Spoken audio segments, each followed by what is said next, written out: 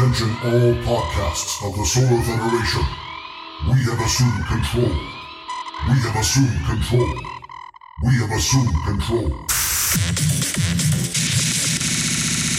Intergalactic Boombox. Bruises on both my knees for you. Don't say thank you or please. I do what I want when I'm wanting to. My soul, so cynical. So you're a tough guy, like it really rough guy. Just can't get enough guy, just always so puff guy. I'm a bad guy. Duh. Thank you, Wreck-It Ralph and the Al Capella Symphony Orchestra.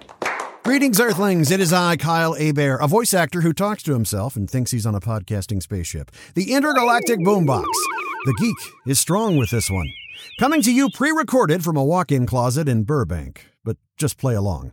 It's the show that makes you ask, why is Gamora? Want to give a shout out to my sat cats for the week. Got boostergrams from Layla from the Fun Fact Friday podcast, who sent 4,740 sats from the CurioCaster app and says, ah yes, Needle Mouse, my favorite blue video game character. In reference to the original name for Sonic the Hedgehog from last week's episode. Thank you, Layla. When I hear the word Sonic, I think about that restaurant chain. Anyway, Dreb Scott, the podcast chapter creation workhorse for all things Adam Curry, sent a whopping 27,828 sats via the Fountain app and says simply, he also sent a bunch of other smaller boosts too. But dude, thank you. Thank you everyone for streaming sats and supporting the podcast. Satoshis are micropayments. So 2,000 sats are roughly $1. And streaming micropayment support like this directly to podcasters is way more efficient than Patreon or subbing on one of those big apps. Just go to newpodcastapps.com. Presents a nice long list of free podcast players. These are options all whipped up by a bunch of genius indie developers who are taking podcasting to the next level. Podcasting 2.0, as it is known. The question of the week. Who is your favorite Batman? Kai Guy says Michael Keaton for sure. Radar technician Bob. Kevin Conroy. Dylan says Robert Pattinson. It's still too early for me to think that he's the best, but I mean, it's the first time you're seeing a younger Bruce Wayne. But he's really strong. But stay tuned for a more thorough, spoiler-filled review here on the Intergalactic Boombox. Brad Duct Tape says Kevin Conroy. So does Sam Renew Infinity. Garen's Workshop says my favorite is personally Val Kilmer. But I feel with a better script and a better movie, George Clooney could have been an excellent Batman. Lord Comet says Keaton, hands down. Connor Jordan says Bruce Wayne. Jim Green says Tony Gwynn. Get it?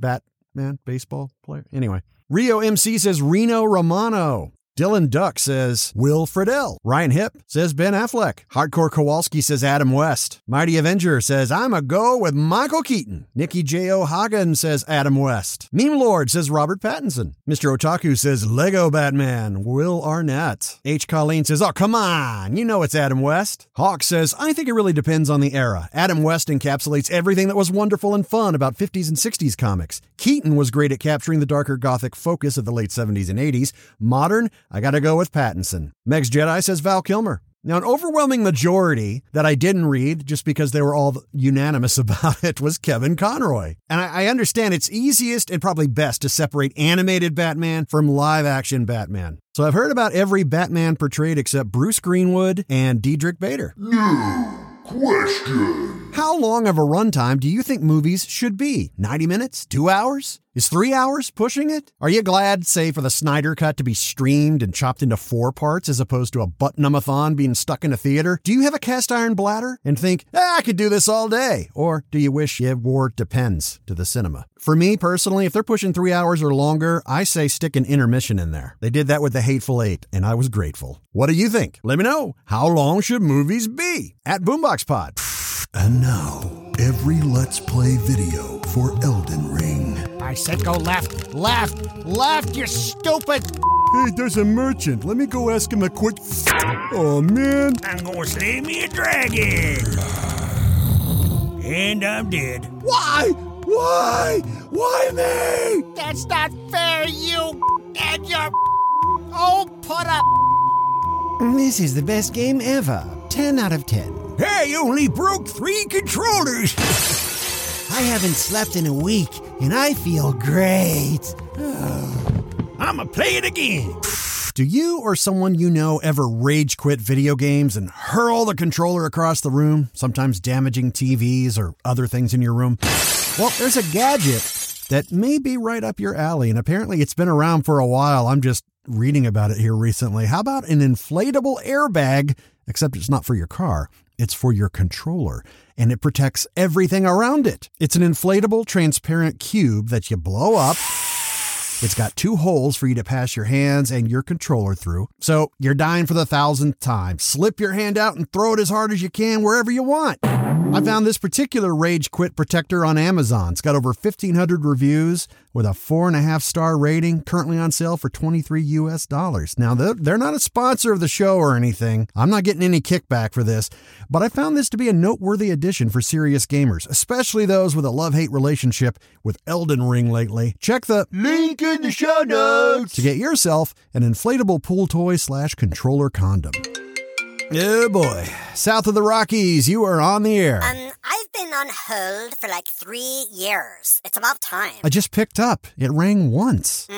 Fibber McGee. I knew a Fibber McGee. That guy still owes me money. I just looked up that Rage Protector on Amazon, and that's nice and all, but I think we need something to make society just a skosh more positive. What's wrong now, Karen? Where's the Rage Quit Protector for podcasts? How does that work? I listen to your stupid intermediate perfume cops, and I end up screaming at my phone for hours on end. Under the word migraine in the dictionary, there's a picture of you, Lyle. Kyle. I want to stick you in an inflatable cube, and when I rage quit your stupid show, I could throw you off a cock-a-doodle cliff. Aw, you care about my safety. You want the airbag to protect me from splatting on the ground. That's really sweet of you. Well, I'm not a total monster. That's not the word I was thinking of for you, Karen. But if you've got a big problem with me or the podcast, why don't you just simply unfollow? Nobody's forcing you to listen. Somebody should force you to listen, Mr. Man. Oh, believe me, I listen way more than anybody else. Look, you know what? I'm going to buy this inflatable rage protector off Amazon and send it to you. That way you can put your phone in there. Good, because I've broken 3 vases, 4 TVs. I've got 19 noise complaints, 59 evictions, and I'm now banned from over 200 Starbucks. Best resume ever. Thank you. Literal Trailer presents Obi-Wan Kenobi. Sad, coarse, rough, and irritating, and it gets everywhere. As Obi-Wan rides a space camel and then creates a new home that he can go back to and rethink his life. He creeps on a young Luke who thinks pod racing is so wizard. Cue Duel of the Fates, the iconic theme where it sounds like they're saying corn on the cob. The bad plane flies over the ocean. No one expects the Grand Inquisitor. Obi-Wan is bummed there's no Wi-Fi on the desert train. Bad guys wear black, plus it looks cool. Uncle Owen is trying to remember if he locked the front door. Wait, what are we doing in Gotham City? The Jedi code is like an itch. It feels really good when you scratch it.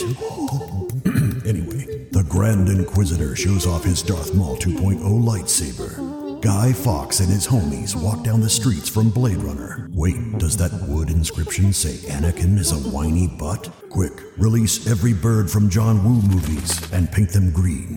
Hope survives, and so do epic beards. Obi-Wan, you woe me. Coming May 25th. See what we did there? Only on Disney+. If you ain't seen the Batman yet, first of all, what's the matter with you? Second, you should skip to the next chapter on a Podcasting 2.0 app.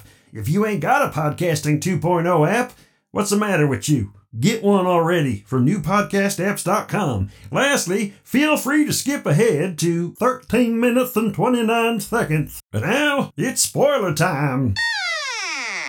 Yes, ladies and gentlemen, we got a 3-hour Batman movie, and it works really well. Overall, pretty much. The last act kind of feels like a Warner Brother executive note saying, we need an epic set piece. You know, before the flood, it felt like things were coming to a logical conclusion. But hey, it is Batman after all, so if Nolan can keep your butt in seats for a long time, why not Cloverfield's Matt Reeves? we get an ensemble of great actors playing great characters, and I was never bored. Robert Pattinson takes a youngish Bruce Wayne and runs with it. He's brooding, he's still raw from losing his parents, and just a couple years into donning the flying rat suit, there's no dashing, dapper, charming, rich guy swagger. He's just kept an introvert. And I love that he hasn't nailed the superhero landing yet. He's kind of a douche canoe to Alfred, and luckily his voice hasn't hit those Bale octaves either. You thought that Chris Nolan films were realistic. This one is cemented in it, too. It feels super grounded. It feels about as real as a world with a vigilante crime fighter can be. And while some may feel he comes across as one note, I think the acting choices work. There's a lot of sadness and a whole bucket of issues to make a therapist retire early. I think he says a lot with his eyes. People are no longer allowed to crap on Dark Snyder's dark DC Universe film since Matt Reeves' The Batman is practically pitch black. That's not a complaint, by the way. I love it. Greig Fraser's cinematography paints a washed-out, dreary, depressing, and yes, dark Gotham City. A place where you just feel dirty after spending 5 minutes there. Ew. Oh, the car. I wasn't sold on it when I first saw it in the trailers, but watching it in context, especially the introduction, oh, chef's kiss. It feels like it fell straight out of Fury Road. I mean, I've loved all the roided-out Batmobiles through the years, but this one is, oh, man. I dig those spy cam contact lenses, too, which does explain why Batman walks so slow in this movie. You gotta take in all the details so you can examine it later. And was that Bane's green poison serum, or was that just an adrenaline shot in the final showdown? Casting-wise, there isn't one single weak link. Zoe Kravitz portrays a tortured soul who could put Trinity through her paces.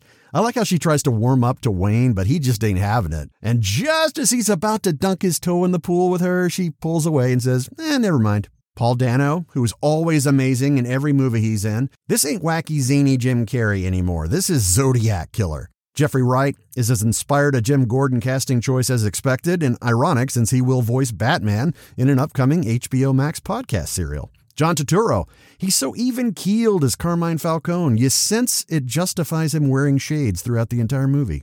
I'm actually on board with them hinting that he could have been behind Bruce's parents getting killed, but it's not confirmed definitively. I know the comic book purists out there are raging. Anyway, Oswald Cobblepot, bada bing, bada boom, hey, I'm walking here, good fella, Penguin. Colin Farrell and the world's most convincing makeup job are a blast. I wonder if there was any point when he was in the makeup chair, 4 hours a day, having all that put on there, thinking to himself, why don't they just hire a fat guy?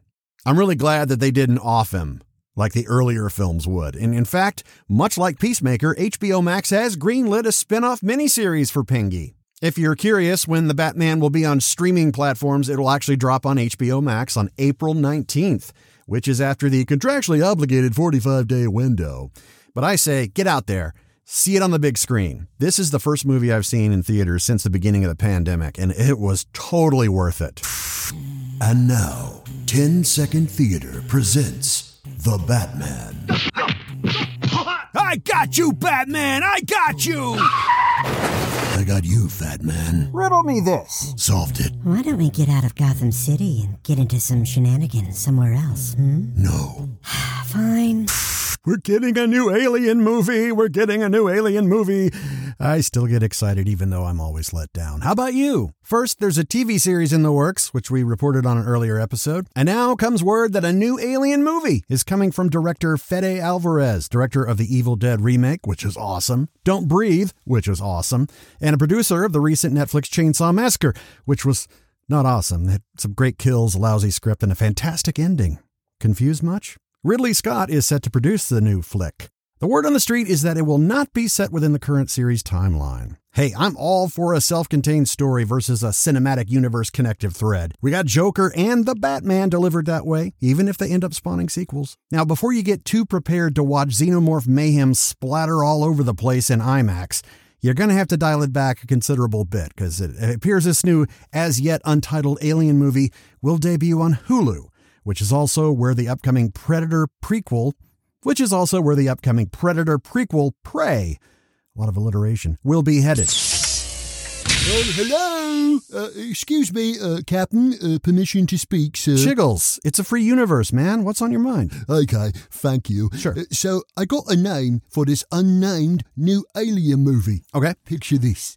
How about cheaper by the dozen? Yeah? You know, 'cause eggs. Yo, bro, genius title, man. Psst, you want I should throw him out the airlock? No, that won't be necessary, You Gits. sure? I can make it look like an accident. No, wait. I know. Let's get Danny Trejo. Huh? They always promised a machete in space. True. I can see it now. He's cruising round the universe like Lobo on his space motorcycle. Don't mess with the main man. Blow him out the airlock. It's the only way to be sure. Affirmative. Aw, look at the time. If you like the show, tell a friend. Or even better, reshare the clips from the show that I post at BoomboxPod. It would mean a lot. Remember, happiness is a perfume you cannot pour on others without getting a few drops on yourself. Just make sure not to be too happy and put too much on, because people don't like smelling you from across the parking lot. Ugh. Till next time, I am out of here.